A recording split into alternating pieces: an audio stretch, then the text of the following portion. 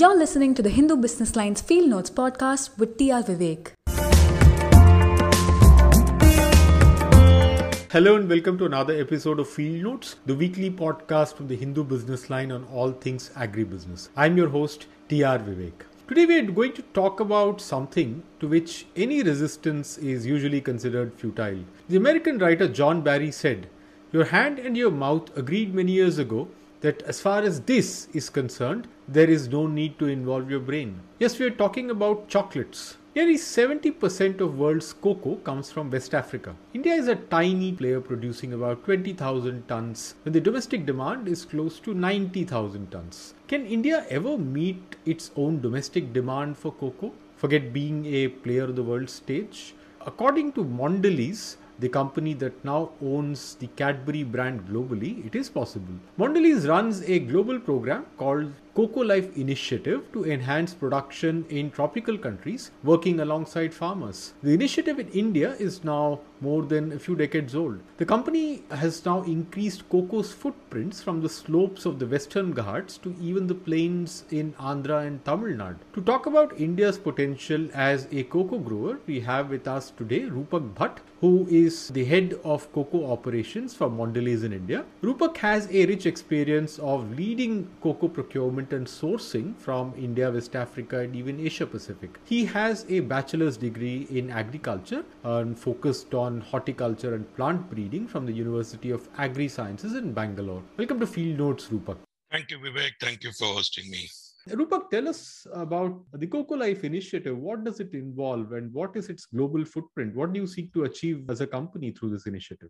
So Vivek, just to give you a little bit more information on the Cocoa Life program. Cocoa Life program is a global initiative of Mondelez International. And this is a program which we launched in 2010-11 across the cocoa origins where we operate. So currently being implemented across Ghana and Ivory Coast, in West Africa, in Indonesia, in Southeast Asia, in India, as well as in Brazil and other smaller origins like Dominican Republic. So the main aim and purpose of this program is to ensure that, we change the cocoa sector by having holistic solutions to address the root causes and problems that farmers face on the ground. So we want to bring systemic changes on the ground and long-lasting change. The whole principle of Cocoa Life is based on ensuring sustainable cocoa farming, which also results into a farming business for the communities. We also want to ensure that the cocoa farmers and the communities where they live are empowered and have a decent livelihood. And also in, some parts of the cocoa origins, we want to ensure that forests are conserved and preserved so that,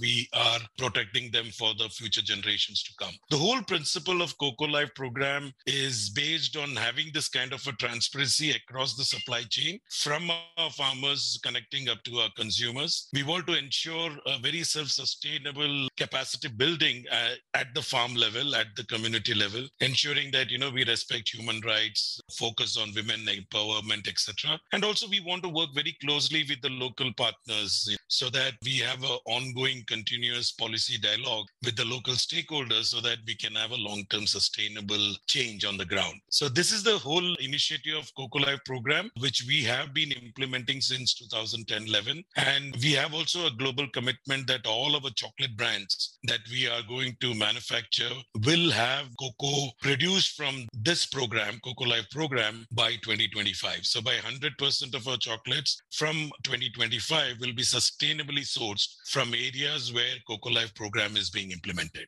But before we get into what you do in India, is the Cocoa Life initiative also because cocoa plantations face the same kind of sustainability questions that, say, oil palm or coffee face globally? It's a little different kind of challenges, I would say. I think the major issue is in terms of livelihoods, right? Because most of the cocoa farmers, unlike oil palm, which are, large plantations and they own thousands of hectares, whereas cocoa is basically grown by very small farmers, majorly in West Africa. So it is important for us to ensure that they get a decent livelihood. And that is the reason this kind of a program by Mondelez and also other, industry players have their own programs, focuses on ensuring that the farmers are able to earn decent income on the ground through better production practices and increasing productivity. So that, I think, would be the major focus area for us. Is India's agroclimate even suited for a significant amount of cocoa production? What kind of climatic or soil conditions does this need? Typically, cocoa, if you look world over, it grows just few degrees above and below the equator. So it is around 10-15 degrees above equator and below equator. And that is the reason you will typically see it is in West Africa, it is in Indonesia, Malaysia. India probably sits little away, but still along the equator, few degrees plus and minus. And even for that matter, Amazon, Brazilian region, Ecuador, they all fall under that kind of longitude and latitude if you see it on the map. What is typically required is you need an agroclimatic condition of 15 to 35 degrees Celsius in terms of temperature, a minimum of 50, max of 35, which is supposed to be very ideal. You need kind of an annual spread of rainfall, which should be 1200 to 1500 on an average. And typically, loamy, sandy loamy or lateritic soils are suitable for cocoa. And in that context, when you compare with India, historically, what we have noticed is that the Western Ghat belts along Kerala and parts of Karnataka are ideally suited because we have the same kind of a temperature rainfall pattern. And we are also dependent on monsoon rains, which was found to be ideally suited for cocoa growing in India. So that is the reason in 1960s when cocoa got introduced into India, it was predominantly cultivated in parts of Kerala and Karnataka along the western coast. How does the current production of cocoa in terms of quality, how does that compare to, say, West Africa? And what proportion of the cocoa that goes into your products do you source from India? The quality of the beans globally is Ghana would be rated as the best quality beans, and that is called as the A-grade beans. When you call about A-grade beans, it is typically 100 beans in 100 grams. So every bean will be a gram. So 100 beans in 100 grams is what is supposed to be an A-grade beans. Plus or minus, 5%, 10% is within an acceptable range. Ghana typically has got 85, 90, 95 bean count in 100 grams, which means the bean size is slightly better than a gram. Whereas if you look at India, we would probably sit around 105, 110 on an average. And this is, I'm talking about the main crop beans, which is 75% of the crop comes in a main crop period, which is the main season. And the balance months you get around 20, 25, 28% of the crop. So we probably are not the best, and I would not say the A-grade beans, but we are very close to A-grade beans. So in terms of the quality of the products that you make out of these beans, which is in terms of butter, powder, and liquor, it is as good as any origin. But I think there will be preferences from consumers and manufacturers and processors in terms of the flavor profile that you look at, etc. So some would prefer Ghanaian flavor, some would prefer flavored beans of Ecuador or other such origins. Typically for us, I think Indian beans has been acceptable. We have been using this since the time cocoa has grown and we have started sourcing in India. So I don't think that is, from a quality perspective, it is an issue. All the beans that we buy in India goes into the products that we make in India. Probably we are sourcing around 30% on an average, depending on the season, 30-35%. The balance gets imported from other origins. From a sourcing point of view, I was mentioning that, around 22,000 tons is grown in India, and we source around 55, say 10, 12,000 tons, depending on the season. And this would only meet around 30% of our requirement. The balance gets imported from other origins. As a Mondelez connoisseur, what kind of product do these Indian cocoa does it go into? We use it into all the chocolate brands that we make in India. That would include your 5 Stars and Cadbury, Dairy Milk, yes, etc. What is the extent of your network, Rupak? How many farmers do you work with? And what has been your success in introducing cocoa into, say, non-traditional regions? We are here looking at states like even Tamil Nadu and Andhra Pradesh.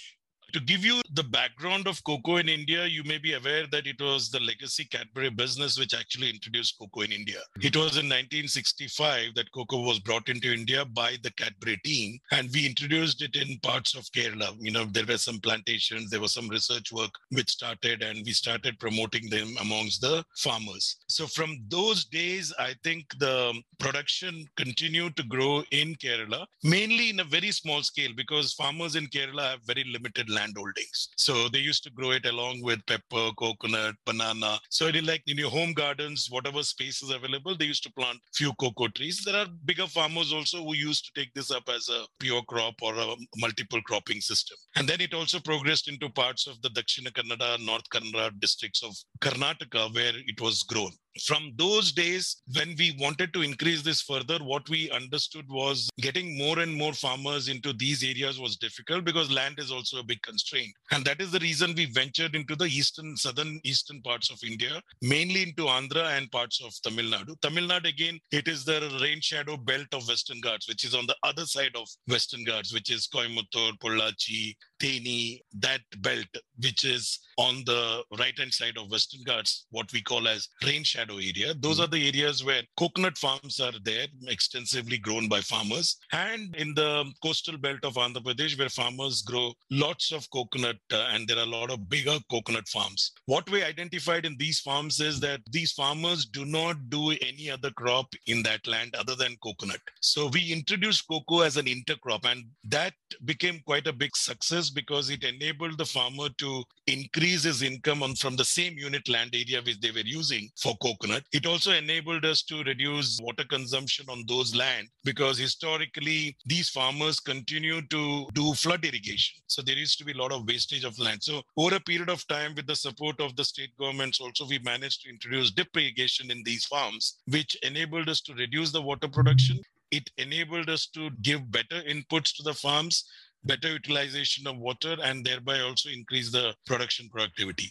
What is also very important during this few decades when the work on cocoa was going on from our side in terms of developing it with the farmers, in parallel, we were also doing significant work with the research institutions. We have the program partnership with Kerala Agriculture University, where there is a lot of polyclonal gardens and research work done on improving the hybrid varieties of cocoa, which are grown and developed to suit the Indian conditions. Because this not being a native crop, it is important for us to ensure that you have the right material to give it to the farmers to grow it under the Indian conditions. So that hybridization work has been done by Kerala Agriculture University. We also have CPCRI, which is the nodal agency for cocoa as designated by the central government, also conducts a lot of research program in their research station. So both these institutes have done significant work on cocoa, which is then brought from the lab to the land through a transfer of technology, which commercially we have been very successful in doing it, and probably we are the only major agency which does this work on the ground. We have a team of our technical executives and technical experts based in all these districts where cocoa is grown in Kerala, Karnataka, Tamil Nadu and Andhra.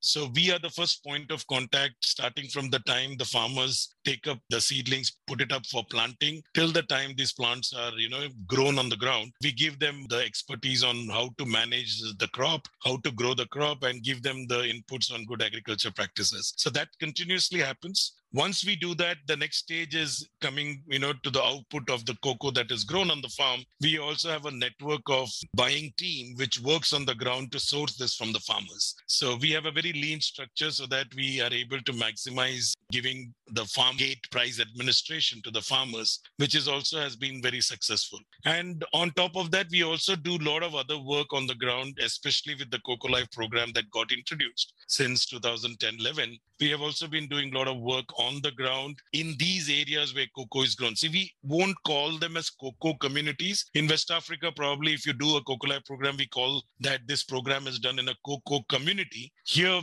the farmer is not purely dependent on cocoa. They also have other crops. Cocoa probably is one of them. But still, those rural communities and villages where farmers are engaged in cocoa farming, we also undertake a lot of programs for them, especially related to children education, girl child education, women empowerment, training of women farmers, etc. So that has been consistently being done from our side directly as well as through our partners on the ground. Is cocoa ideally intercropped with coconut? Is that your sales pitch to farmers? It is. I would definitely say so because it is one of the best intercrops. Farmers always have a choice to select any crop they want on the ground, right? As an intercrop or any crop, even as a monocrop. But what we normally typically do is we try to explain them the advantages and disadvantages of all the crops that we see on the ground. We also give them a kind of a pros and cons of what helps you by growing cocoa and what probably are the pitfalls, etc. And basically what we try to tell them is it's your choice. You have to decide what is best for you. This is what we do. This is the kind of support we give. This is the way we have our sourcing methodology and processes in place. And this is the way we kind of do the activities on the ground. And you have to decide what is best suited for you. I think farmers have understood that definitely cocoa is a good bet to go for because a lot of other crops, there will be some issue or the other, right? It could be a pricing issue, which will be fluctuating. There could be sourcing issues. Then they have to hunt around for, getting the right buyer, etc. Whereas in this case, it's a full package. You are there and you are able to, give them all benefits in one package. And that is what makes it all the more interesting for the farmers to go in for this. When you say it's an ideal intercrop with coconut, does that mean, say, for instance, in Tamil Nadu, you spoke about the areas adjoining the Western Ghats, the Kambam Valley, Theni, Coimbatore, say coastal areas, even Nagapattinam is a big coconut growing region. So would cocoa suit that kind of climate and soil as well? Based on our study, what we have done across the 4 southern states, there is more than 3.5 million hectares of coconut which is grown. This is from the government database, right? But I think in terms of coconut, the cocoa that is grown, we find it is, just less than probably 100,000 hectares that is today grown in India. So the potential to go as an intercrop is significant. Now, all coconut areas need not necessarily be also suited. See, in the government database, even a coconut, like 4 coconut, which is planted on a boundary becomes an area, a coconut area. Now that you cannot take that as a, intercropping model. What we would recommend is you need to have at least 1 hectare or 2 hectares of coconut land, which should be there. The soil conditions should be suitable. And typically we know which are the districts in these for the southern states, which are ideal. We would prefer to avoid if there are water issues in the land, because there is salinity issues like Nagapattinam, what you said. You have Trichy and which is the other one, Tanjavur belt and all that. See here, water is there, but also you have a problem of, there are salinity issues. There are certain soil issues in these places. So we would not recommend. Plus, also you need to understand whether the farmers are also willing to, plant. Sometimes you may have a very good area, but the farmers may be hesitant even to take up any intercrop. They will say, I'm happy with what I have, which is happening even today. Like in this year, in Karnataka, when the arecanut prices have gone up, this is also planted as an intercrop in arecanut farms. Now, arecanut farmers who were growing cocoa, they don't want to increase area under cocoa because they're very happy with the arecanut. The prices have really shot up. So I think you will continue to have these kind of challenges, something or the other keeps coming up. So you need to focus on the areas where farmers are interested, the areas which are suitable for cocoa, and then, get this going. That is the challenge under the Indian context, because every region, every district, every area where we go, the outlook of the farmers towards agriculture and what they want to grow is very different. So you need to understand the local mindset and then decide whether, this is going to be successful, whether the farmers will be interested. When we go into new areas, we also, put this up as a demonstration plot. We start with few demo farms, show the farmers how to grow it. Then the neighboring farmers come and see. It takes time, because this is being a perennial crop. It's not like, you grow for 3 months, harvest, and then move on to next year. You can't do that. It is a slow process. It has to continue, and that's the kind of a ongoing process. And that is where our technical team is really helpful for us to be on the ground, because they can do this assessment at their level and then really, go forward with this. I also want to mention one more thing, which is very important, that there is local state government horticulture departments, which also works closely in these areas. They give us support. They give the support to the farmers also. There are certain government schemes like MIDH, RKYVR, etc., which, gives them that benefit of giving those subsidies to the farmers also to take up either cocoa or any other. There are many crops. Almost all agriculture and horticulture crops, the government provides them that benefit, which also is helpful. And the department is also helpful because there is a company, there are, development agencies like us in the ground trying to support this in their initiative, which also is very helpful. So it's a kind of partnership also that we have on the ground, which helps us in growing this slowly, steadily. And that is where I think we are looking for even in the future. Tell us about the cropping cycle for cocoa. How long does it take for a cocoa plant to produce fruits? And is there a seasonality to it, or is it a year-long crop? In terms of from the time you plant, typically from the third year, you will start getting pods. I would say the very good economical yield starts from fifth year. Although from third year, fourth year, you will get decent crop, but from fifth year, you will be able to make money because the returns will be higher than the investment that you're going to do. So that is how typically in the Indian context it works. Unless the farm is neglected and you don't do anything, probably it may take another year or two more. But typically 3 years, it starts yielding. Fifth year, you get economical returns. See, the cropping cycle, again, from Indian conditions, I would say it's a little different. We have two types of cycle. The Western Ghats or what I said, Kerala, Karnataka has got a season of April, May, June, July, where you get a main crop, and then you get another main crop sometime in October, November, mid-September, October, November. So you have two main crops, and these 6 months give you 80% of the crop. And the balance 6 months will give you probably 20% of the crop. That is in this belt. In the non-traditional belts of Andhra, etc., most 80% of the crop will come in the first 5-6 months. Mainly starting from, I would say, mid-Jan or end Jan, going up to June, you will get 80% of the crop, and then you have a tail crop, or what we call as a mid crop. The mid crop is typically a poor quality of cocoa, whereas the main crop, 80% of the crop is a good quality crop. And this is how cocoa normally behaves all across the globe, whereas the seasons would be different. In West Africa, it would be October to March. 80% of the crop will come from October to March. So I think it differs from region to region. It's all dependent on temperature and climatic conditions of those areas. Rupak, from the perspective of farmers, what does success look like for a typical farmer who is growing cocoa as an intercrop in terms of the additional money or profitability that they can make per hectare? I would put it this way, it all depends on what the farmer has, right? If a very small farmer will have few trees of cocoa, because he's got multiple crops, right? He's got rubber, banana, pepper, arecanut, lot of crops on the same, maybe half a cent land or 10 cents of land. He will have all these crops. You go to a slightly bigger farm of 1 hectare, 2 hectare, he may have a coconut with the cocoa intercrop. He may also have some banana in between. There will be another farmer who will have only coconut and cocoa. Oh, that's all. You will have some other farmer who will again have probably multiple crops at different stages depending on what he wants. So it would all depend on the planting density and the planting type and the population of cocoa. Now, the way I would put it is this way.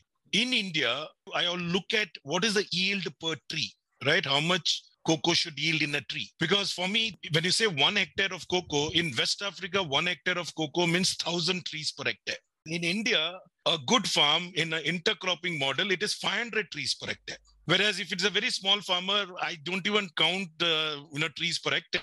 I just count the cocoa trees he has because it's a very small land or small unit area he has. So what I would like to compare is what is the tree yield, how much yield he gets.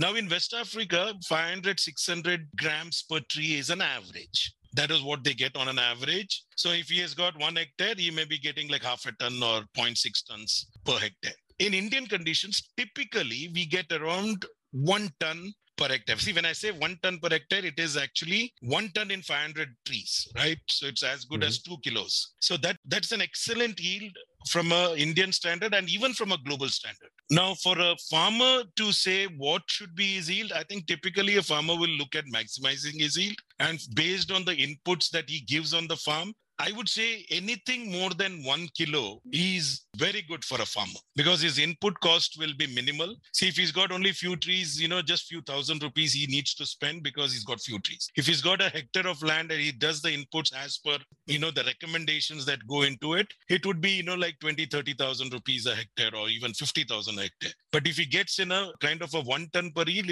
you're basically looking at 40 to 50,000 as a net income from that land.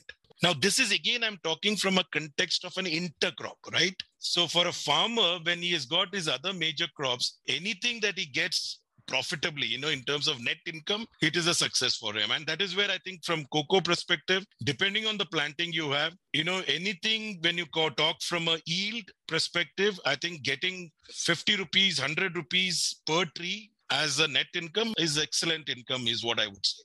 Rupak, what is the sustainability quotient of cocoa?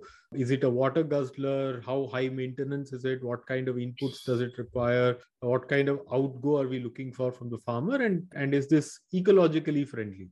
See, ecologically, definitely, I believe it is friendly. Again, I'm talking from an Indian context because the way in which in India it is grown is as a multiple cropping system. So we are not bringing in new land area under cocoa. We are using the existing farmland, existing agriculture land under cocoa under a multiple cropping system. One. Second, cocoa is a deciduous tree and there's a lot of leaf shedding that happens every year. And this adds a lot of organic matter to the soil. And we are going into a coconut farm or a coconut farm or an oil palm garden where cocoa grows in as an intercrop. And then you get a lot of these organic matter that gets added into the soil. So we have done an external study to make an analysis of what is the impact of this on the ground and at the farm level. And it has been concluded by the third party that we are actually being carbon positive on the ground at the farm level because one, the extent of planting that we are doing on existing agriculture land to increase the green cover. Two, introducing this in lands where flood irrigation is there and switching them over to a drip irrigation model, which also helps us to conserve water. Plus, added to that, because of the nitrogen that gets added into the soil, the carbon positivity that comes in, net on the same land in New area, if a farm had no cocoa and a farm which has got cocoa, if you see the transition over a 5 or 10 year period, we are actually becoming carbon positive on that land. So that is what I would say is the best story for cocoa in India. And also, which is very important to understand, is this is not going into virgin lands, forest areas, etc. This is typically grown in an agriculture land and increasing the productivity of the land, which is also probably, one of the important things today the government is looking at, how to increase the farmer livelihoods so that he's able to increase his farm income. This is a pure classic story of how we can make that happen. You're not competing with, say, coffee estates or tea estate. This is not a monoculture crop at all in the Indian context. Can grow it as a monocrop. I think definitely it is possible. There are certain lands which are like, 50 hectares, 100 hectares in India, not on a very large scale like thousands of hectares, because the way I see it is it does not come under a plantation crop under that designation as of today. So there are certain restrictions from that point of view. So that potential for plantations, large scale plantations would be low in India? If there is land availability and if it can be done, yes, we can definitely, consider that. And we but of can course, as you mentioned, that. Land is a huge problem. Correct. So that is the issue. Now, for a farmer who is doing coffee, tea, can they switch over? Now, you need to be a little bit conscious of the fact that tea is grown in a higher elevation. Coffee is also on a middle elevation. Now, what happens is in these areas, the temperature drops even below 10 degrees Celsius. So it is likely that it will have a potential impact on flowering in cocoa. So that is probably the reason, you don't see cocoa farms in areas like Kodaikanal, Ooty, Munnar areas in south, which is high elevated tea growing areas. You don't see cocoa, or you will hardly see any cocoa farms or anybody's attempted. We have attempted this. In fact, we have attempted this in Nilgiris. We attempted in Kodaikanal. Munnar, on the lower belts, cocoa grows well. The middle elevation of Munnar, cocoa grows very well. But as you go up, it becomes difficult. So that is a concern you will have when you want to go into switching over from an existing plantation into cocoa.